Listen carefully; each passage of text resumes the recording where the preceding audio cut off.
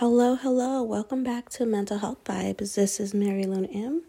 And today I kind of wanted to reflect and talk about networking, communicating with other community partners that are doing the work in the community, and things like that. Over the weekend, I was able to attend a community event hosted by the Ohana Center.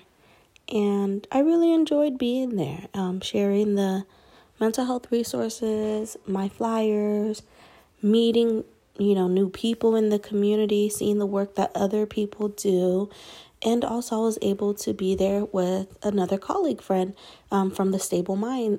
That was Millie that recorded an episode last time with me. And so we were both there and networking and just enjoying the time there, with people talking, connecting, and it's nice to see other people's hearts right in this, and hearing the journey of the Ohana Center, how they started off and where it came from and where it is now and where it's going in the future.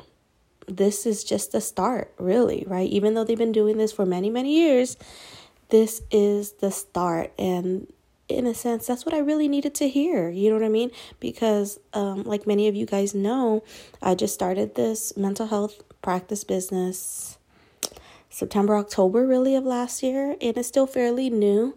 And there's moments where it gets tough. There's moments, okay, I think about the motivation. And there are moments that I wonder and question, am I doing what I need to do, or am I doing the right thing sometimes, But hearing that the Ohana Center and the ladies there going through the process and where they came from and how they were able to host this event for the community, and seeing that and how one of the directors or program managers' mom was speaking, and that was just like, it touched something in my heart when she was speaking about their process and journey, and it made me reflect and think of mine.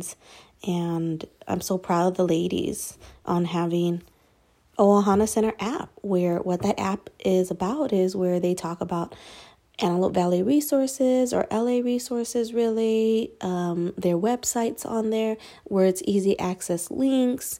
There's an event page, so I'm sure down the line in the future, they're going to post events that they're aware about or that they're part of, right? Or maybe other people's events on there.